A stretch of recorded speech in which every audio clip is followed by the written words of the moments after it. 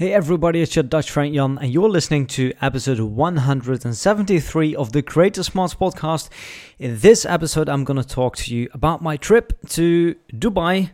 I visited NasSummit in Dubai last weekend. A Creator Summit. It's it's definitely the biggest Creator Summit that's not taking place in the States, right? I'm always wondering why we don't have creator events in Europe. Anyway, this one took place in Dubai. This was the second time they run this event, and it was 2 days full of talks. We had some really big names on stage. It was lots of networking. There was almost 1,000 people there, and in this episode, I'm going to share with you my 8 biggest takeaways from the event. So keep listening.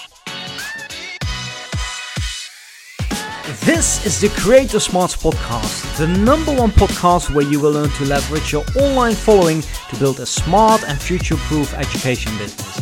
I'm your host, Jan.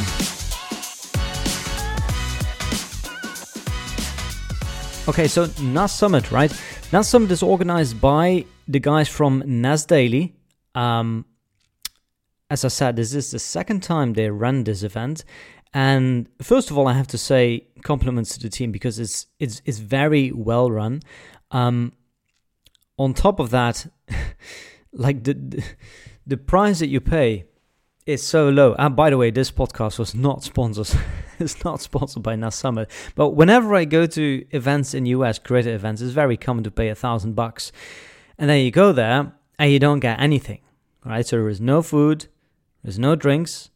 You just get access to the venue, to the presentations. That is. When you go to NasSummit, I think they only charge $250 for a ticket.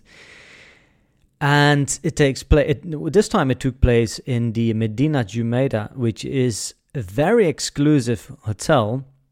Not just a hotel. I think it also comes with like restaurants. It's more like a Medina, you know.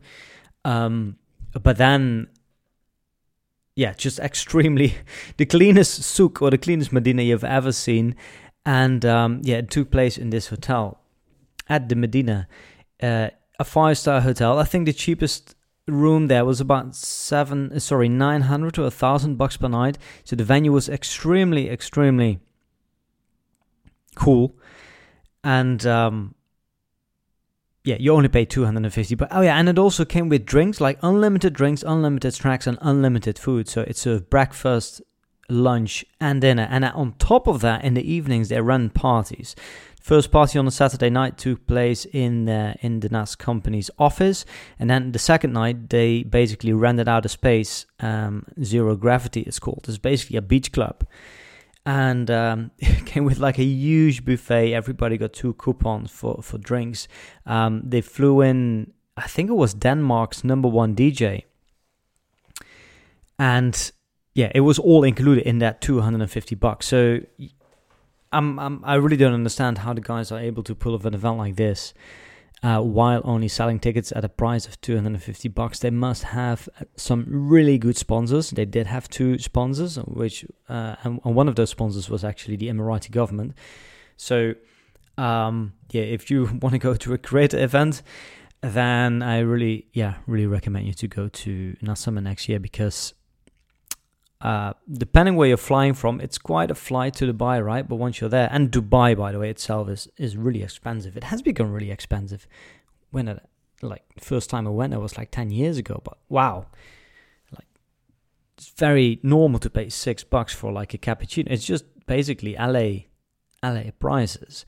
But if you want to go to Dubai and you need a good excuse, then NasSummit is definitely one of them, right? So, some really good networking there. I usually travel by myself, and you have to be lucky to find a person that you can really share things with and that really get it. People who are useful. I'm not really talking about like useful as in business, although they could be. Just people that you feel like you can be peers with, and that you can have an interesting conversation with. It's always difficult because I find like whenever I go to these events, I'm not a newbie. Most people who go to these events usually newbies, right? I think VidSummit is an exception. The level there is much higher. But I'm also not one of the speakers, right? So you also not get access to like the speaker's room where everything happens. So I'm kind of in that in between those two groups. But this time I managed to connect, I managed to find people like me. For example, like a young guy from the UK, and he runs the biggest talent agency in Dubai for kids channels, right? Or maybe just in Dubai overall. That's just one example. Anyway, I will stop talking about my experience. I will start talking about my 8 biggest takeaways, right? First interesting takeaway is that influencer marketing is not what it used to be. Brands working with mainstream creators, they used to see good results, but nowadays those results are actually declining. I got this from a panel discussion with actual talent managers, right? So talent managers are usually, they run an agency that helps sponsors or brands find the right influencers to promote their product, and it helps the influencer find the right sponsor to generate more revenue for them, right? So that's what a talent manager does. And I've watched several panel discussions, and this was something that kept coming back. It's like, at a certain stage, sponsorship fees just ran through the roof, and actually, brands who sponsor mainstream creators, they actually very often, they don't see the results that they were hoping for. They're actually losing on it. But, and this is the second takeaway, is that creators with smaller niche audience are actually still very in demand by those talent agencies and brands. So this is a trend, right? Like when the whole YouTube thing started, brands were just looking for attention. But now, as there is more and more niche channels out there, brands and talent agency actually find that those have much better engagement with the audience. It's just, as always, the power is in the niches, right? So the same thing, like if you're starting out as a YouTube creator, you think by yourself, shit, there's already so many creators out there. How am I going to be competitive? You just start very, very niche. It's also what we did with this podcast, right? I myself do have a background in marketing and in foreign languages. So at the beginning, if you scroll back, episode number 1 until, 100 probably, I only talk to people who are in the niche of foreign language education, right? But then once you've hit the ceiling, and you really are the best in that niche, or maybe you're the only one in that niche, which automatically makes you the best, right? Once you feel you've hit the ceiling, you're already working with some of the biggest names in that niche, you have reached your goals, then it's time to expand.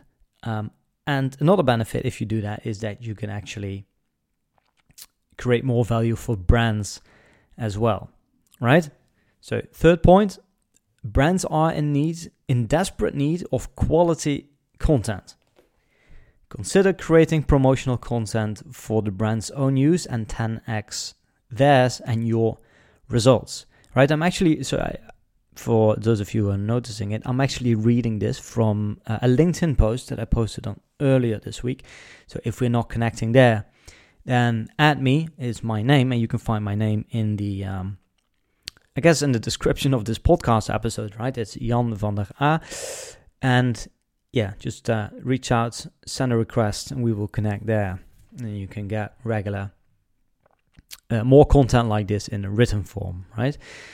So brands are in desperate need of quality content. It's because it's difficult for brands. Like, brands are big organizations, right? And big organizations are usually very slow. They might not know, they have other stuff to do. They don't know what the trends are on YouTube or on TikTok. And for them, it's just very easy. On top of that, they have a budget, right? And it's just it makes it very easy for them if they can just, reach out to content creators who create content for them. They already have an audience. They know how to do it. They know what the trends are. They have that charisma.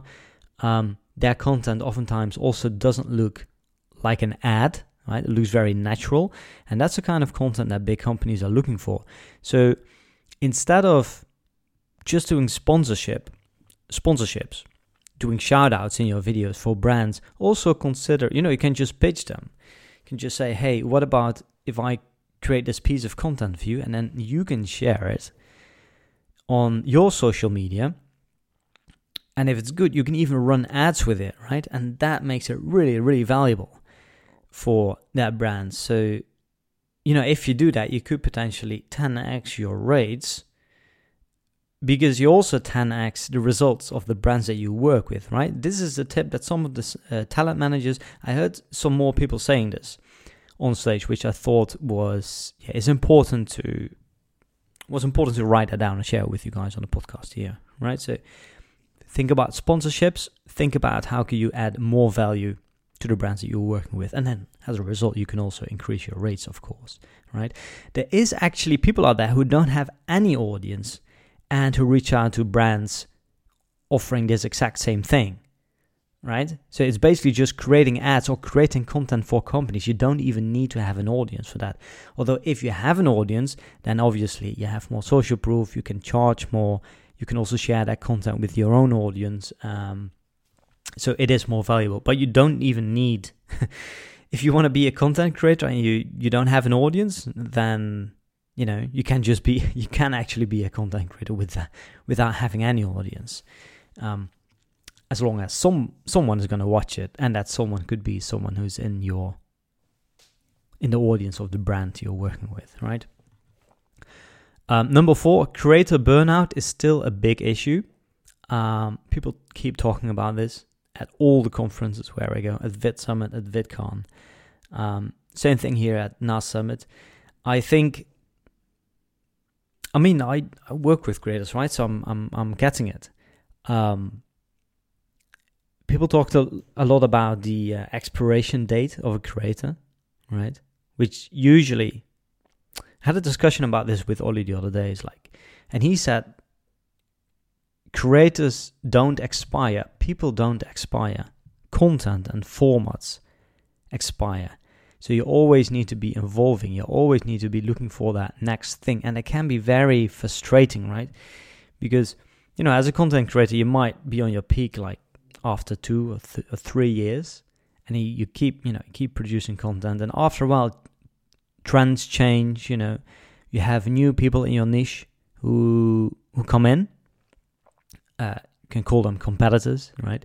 The format changes from long form content to short form content. There is a new generation of content creators who comes in, and you feel like, oh my God, I'm not keeping up with these guys anymore. I'm getting less views, so you're getting less money. You feel less creative. Maybe you have less energy, and then you can get to that stage where you feel like, oh my God, maybe I'm just expiring, right?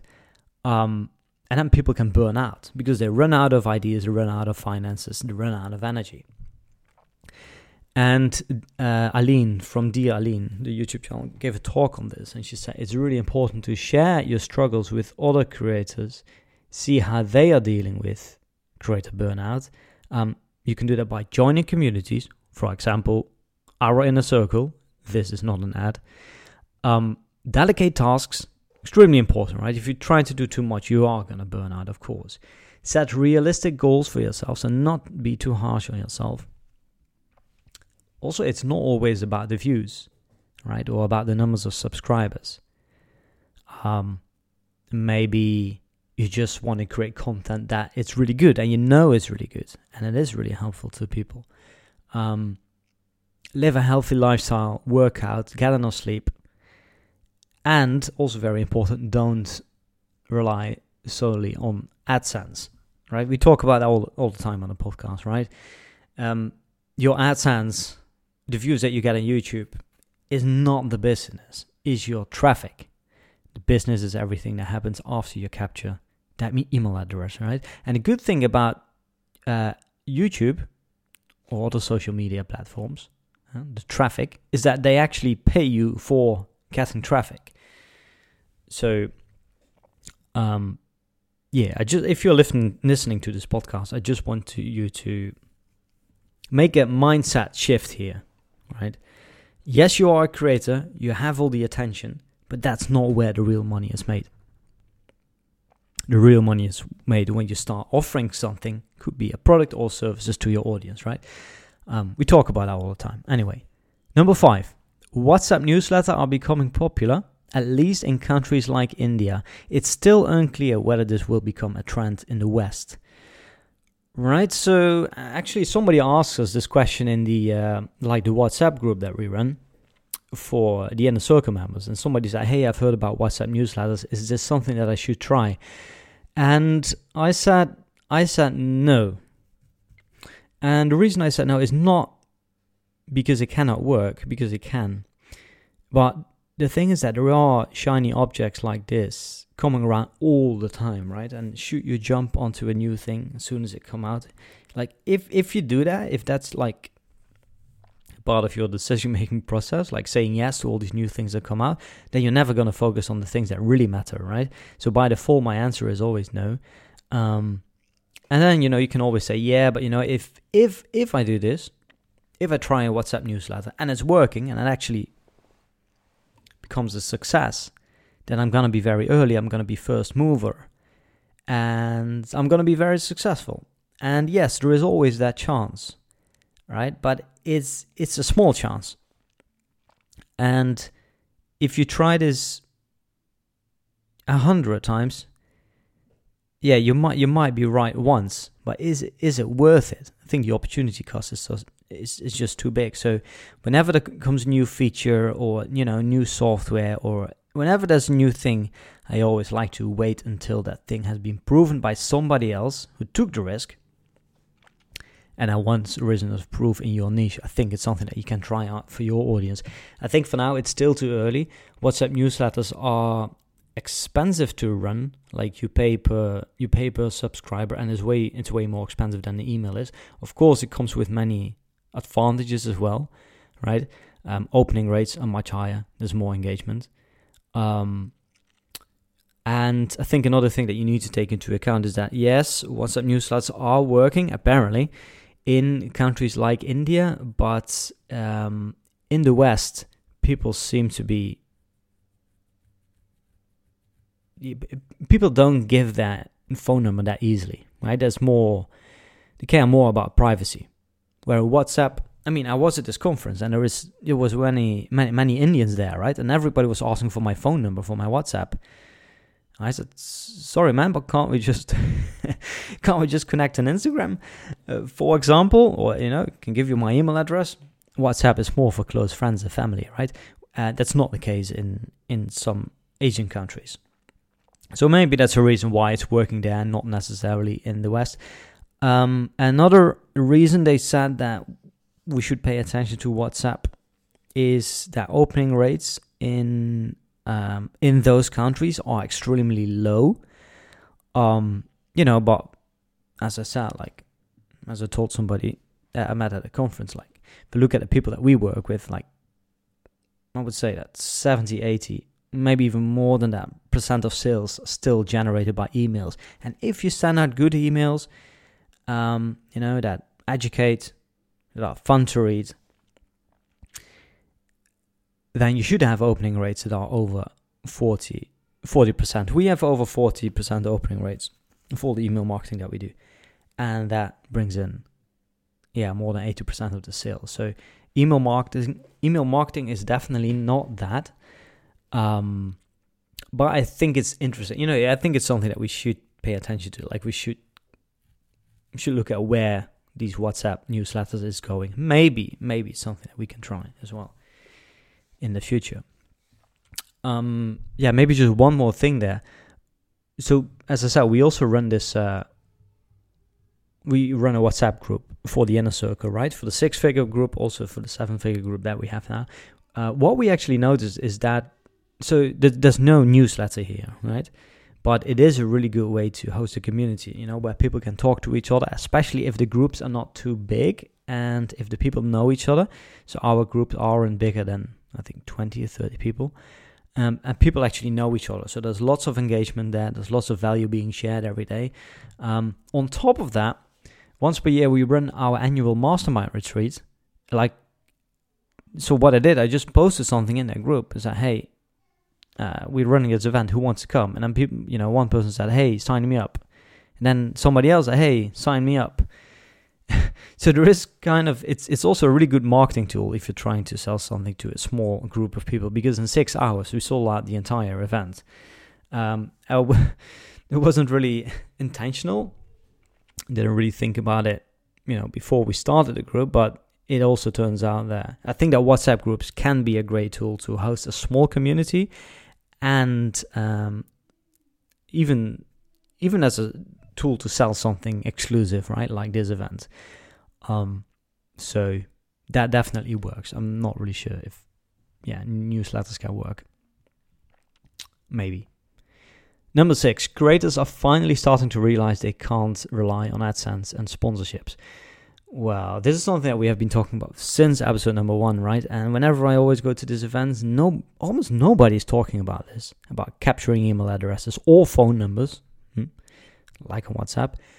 But this year, more and more people were talking about it.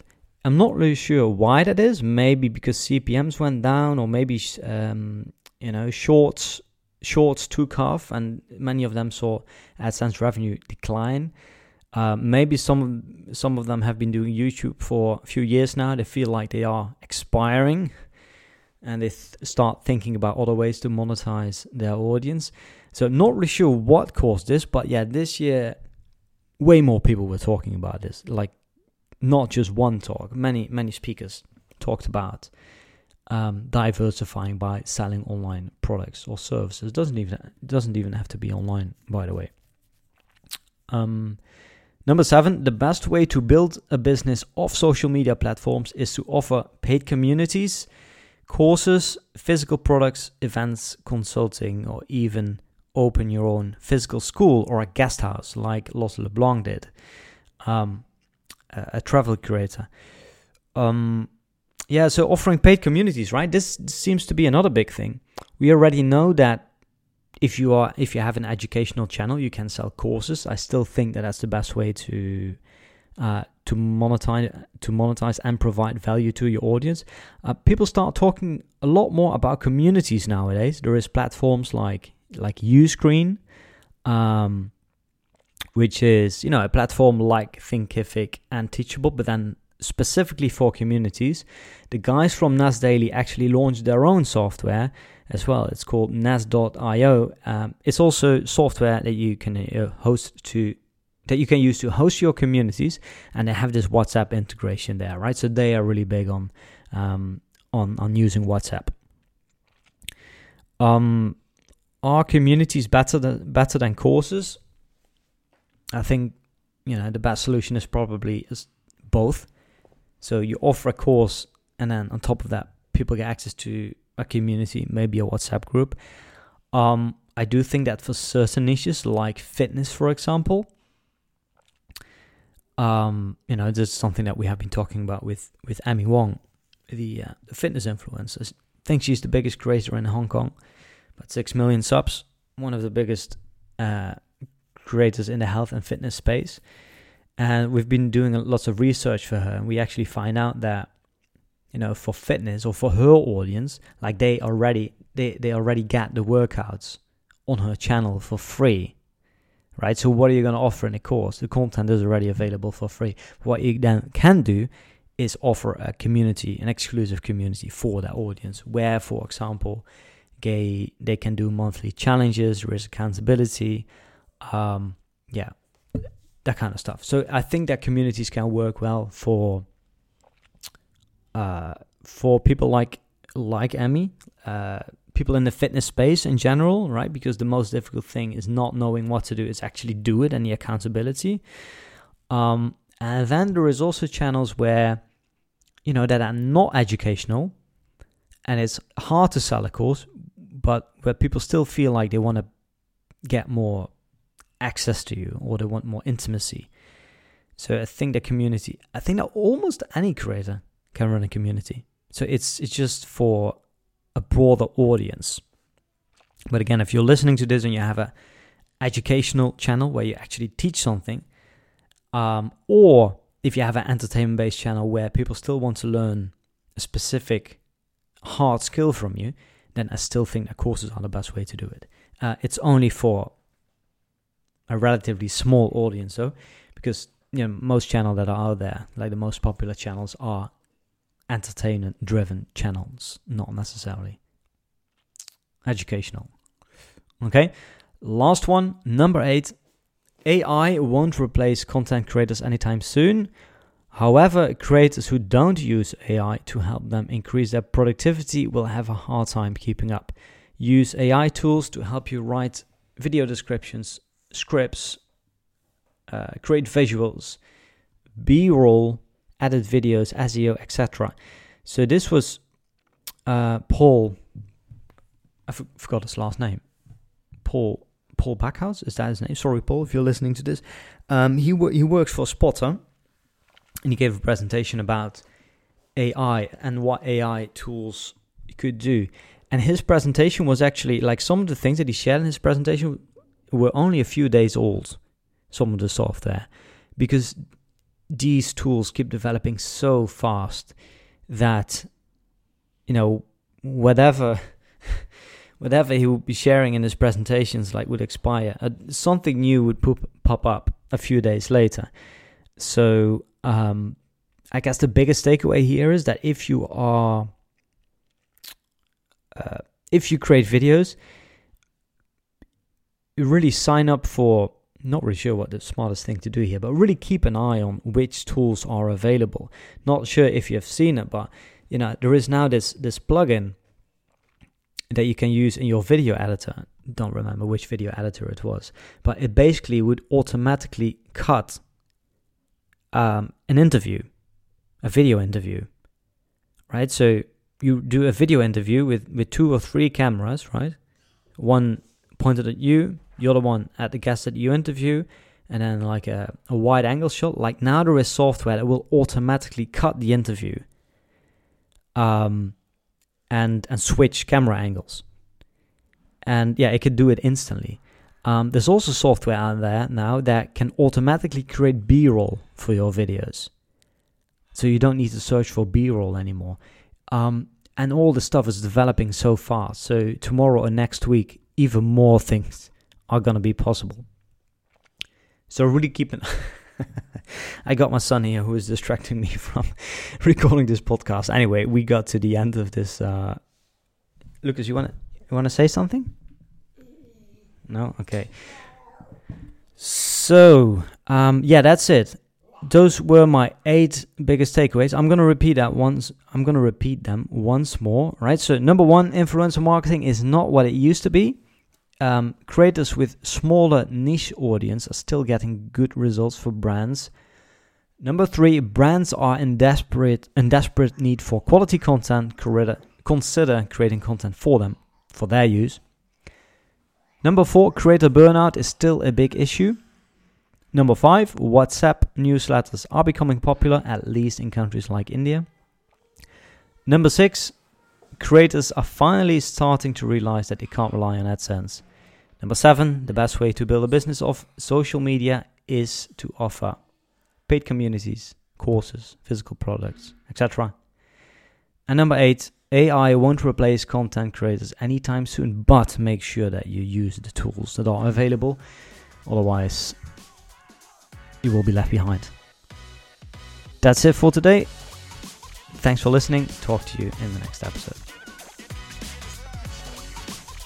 Alright, thanks for listening. And if you know any other YouTube creators, Instagram creators, doesn't matter, as long as they are in education, they teach something online, and if they have the ambition to create online courses, maybe they already have online courses, then send them to this podcast, because the more people listen, the more motivated I will be to create interesting content. The more power we will have to get influential guests on the show, and that's also going to benefit you. So let them know. Send them to the Creator Smarts podcast. Thanks.